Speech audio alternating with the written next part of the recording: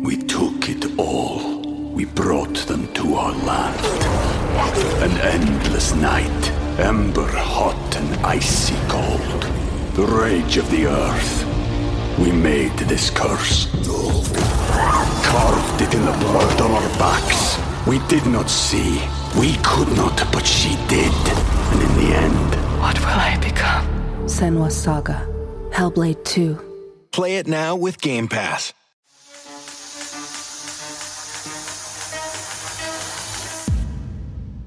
Welcome back to the Joshua Shaw audio experience. Firstly, thank you for giving me a bit of your attention. I'm honored you trusted me with it, and I promise to return the favor by giving you a ton of edutainment value back. In my latest podcast episode, I'll explain why I believe the Mountain Dew Game Fuel energy drink failed and what PepsiCo might do next with it.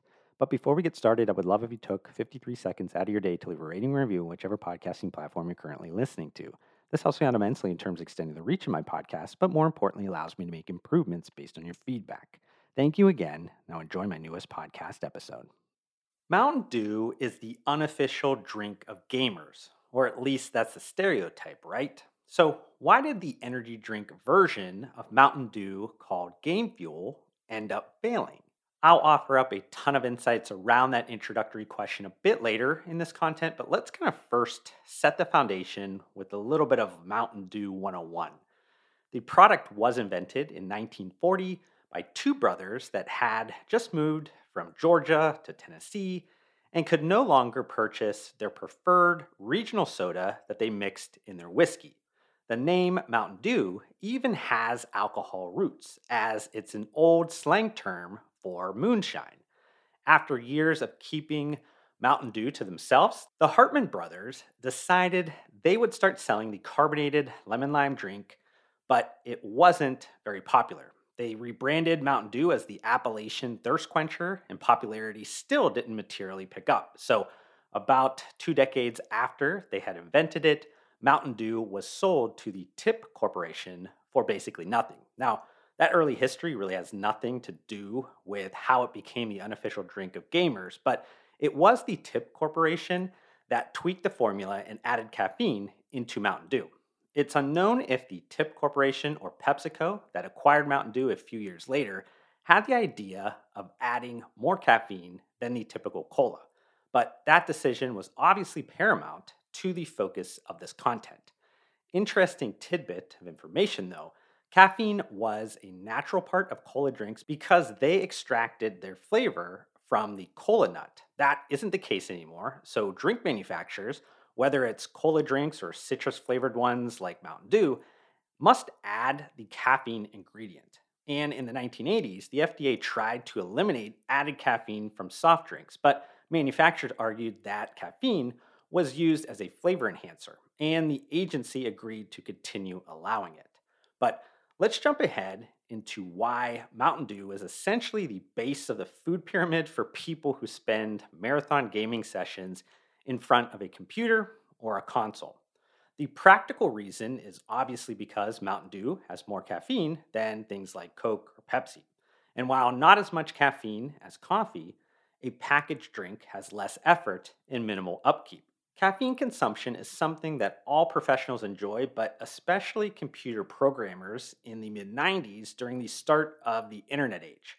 The direct connection to computer culture can be traced to an integral software development and coding manual published in 1995 that said one of the main ways a manager can support his programmers is simply buy large quantities of Mountain Dew. But when does this relatively cheap, brightly colored, caffeinated, and fun beverage get directly involved with the kind of esports and gaming community? That would be in 2005, when Mountain Dew ran a promotion called Every 10 Minutes, where they gave away Xbox 360 consoles. But the more famous linkage was in 2007, when Mountain Dew promoted the launch of Halo 3 with a new flavor called Game Fuel. So here's where the story of Mountain Dew, gamers, and a product called Game Fuel really starts, which is also maybe a good time to start circling back to the introductory question. The energy drink version of Mountain Dew Game Fuel, or should I say AMP Game Fuel, wasn't launched until January of 2019. But that limited edition flavor history from a dozen years prior is important. That's because one of the most overlooked barriers to entry in the esports and gaming market is community cost.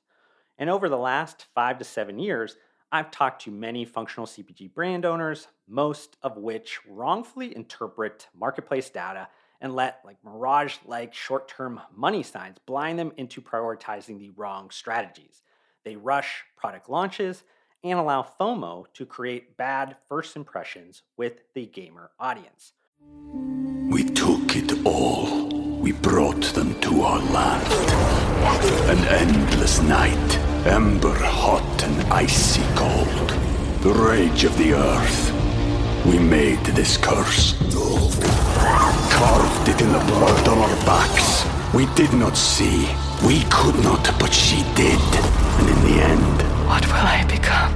Senua's Saga. Hellblade 2. Play it now with Game Pass. Gamers want to support their own. So functional CPG brand owners should be asking themselves, what can they do to impact this community genuinely and positively? Those actions should be in process even before launching a product. Remember, authenticity matters a lot to the gamer community. And I say all this because that typical answer to why XYZ gamer-focused product or brand failed isn't the same when we're analyzing Mountain Dew Game Fuel. Beyond that initial LTO Game Fuel flavor of Mountain Dew in 2007, the soda brand has consistently supported the gamer community and brought legitimacy to the market. Mountain Dew focused annually on gamer-themed promotions, strategic partnerships with game developers. They had alignment with gaming personalities, consistently increased esports sponsorships, and overall would be seen as one of the positive, non-endemic brands that didn't simply buy a seat at the table, only after all the writing was on the wall that esports had massive potential. Similarly, because Mountain Dew had been actively supporting the esports ecosystem for a decade plus, brand awareness inside that community would not have been an issue. Moreover, the brand said publicly in 2019 that it would spend 40% of its marketing dollars to reach gamers. That's really unheard of from a brand the size of Mountain Dew. So, with community cost covered, maybe the culprit was availability of the product. But while the Mountain Dew Game Fuel wasn't in every retail distribution point as that core soda product, it was in just about every major grocer and mass retailer. The product was also available on Amazon, plus in 2020, PepsiCo built a custom online store for a direct-to-gamer experience that included a unique loyalty program. So I ask again, why did the energy drink version of Mountain Dew called Game Fuel end up failing? I think part of it was the product and how it fits into the Mountain Dew energy drink portfolio. On the one hand, PepsiCo did a really cool job adding gamer-focused things to the physical can, like its resealable lid, and then also adding a unique non-slip grip texture. On the other hand, while the product's press release touted that it contained ingredients that had been shown to increase accuracy and alertness, aka caffeine, the formula didn't really live up to the hype in the age of performance energy drinks.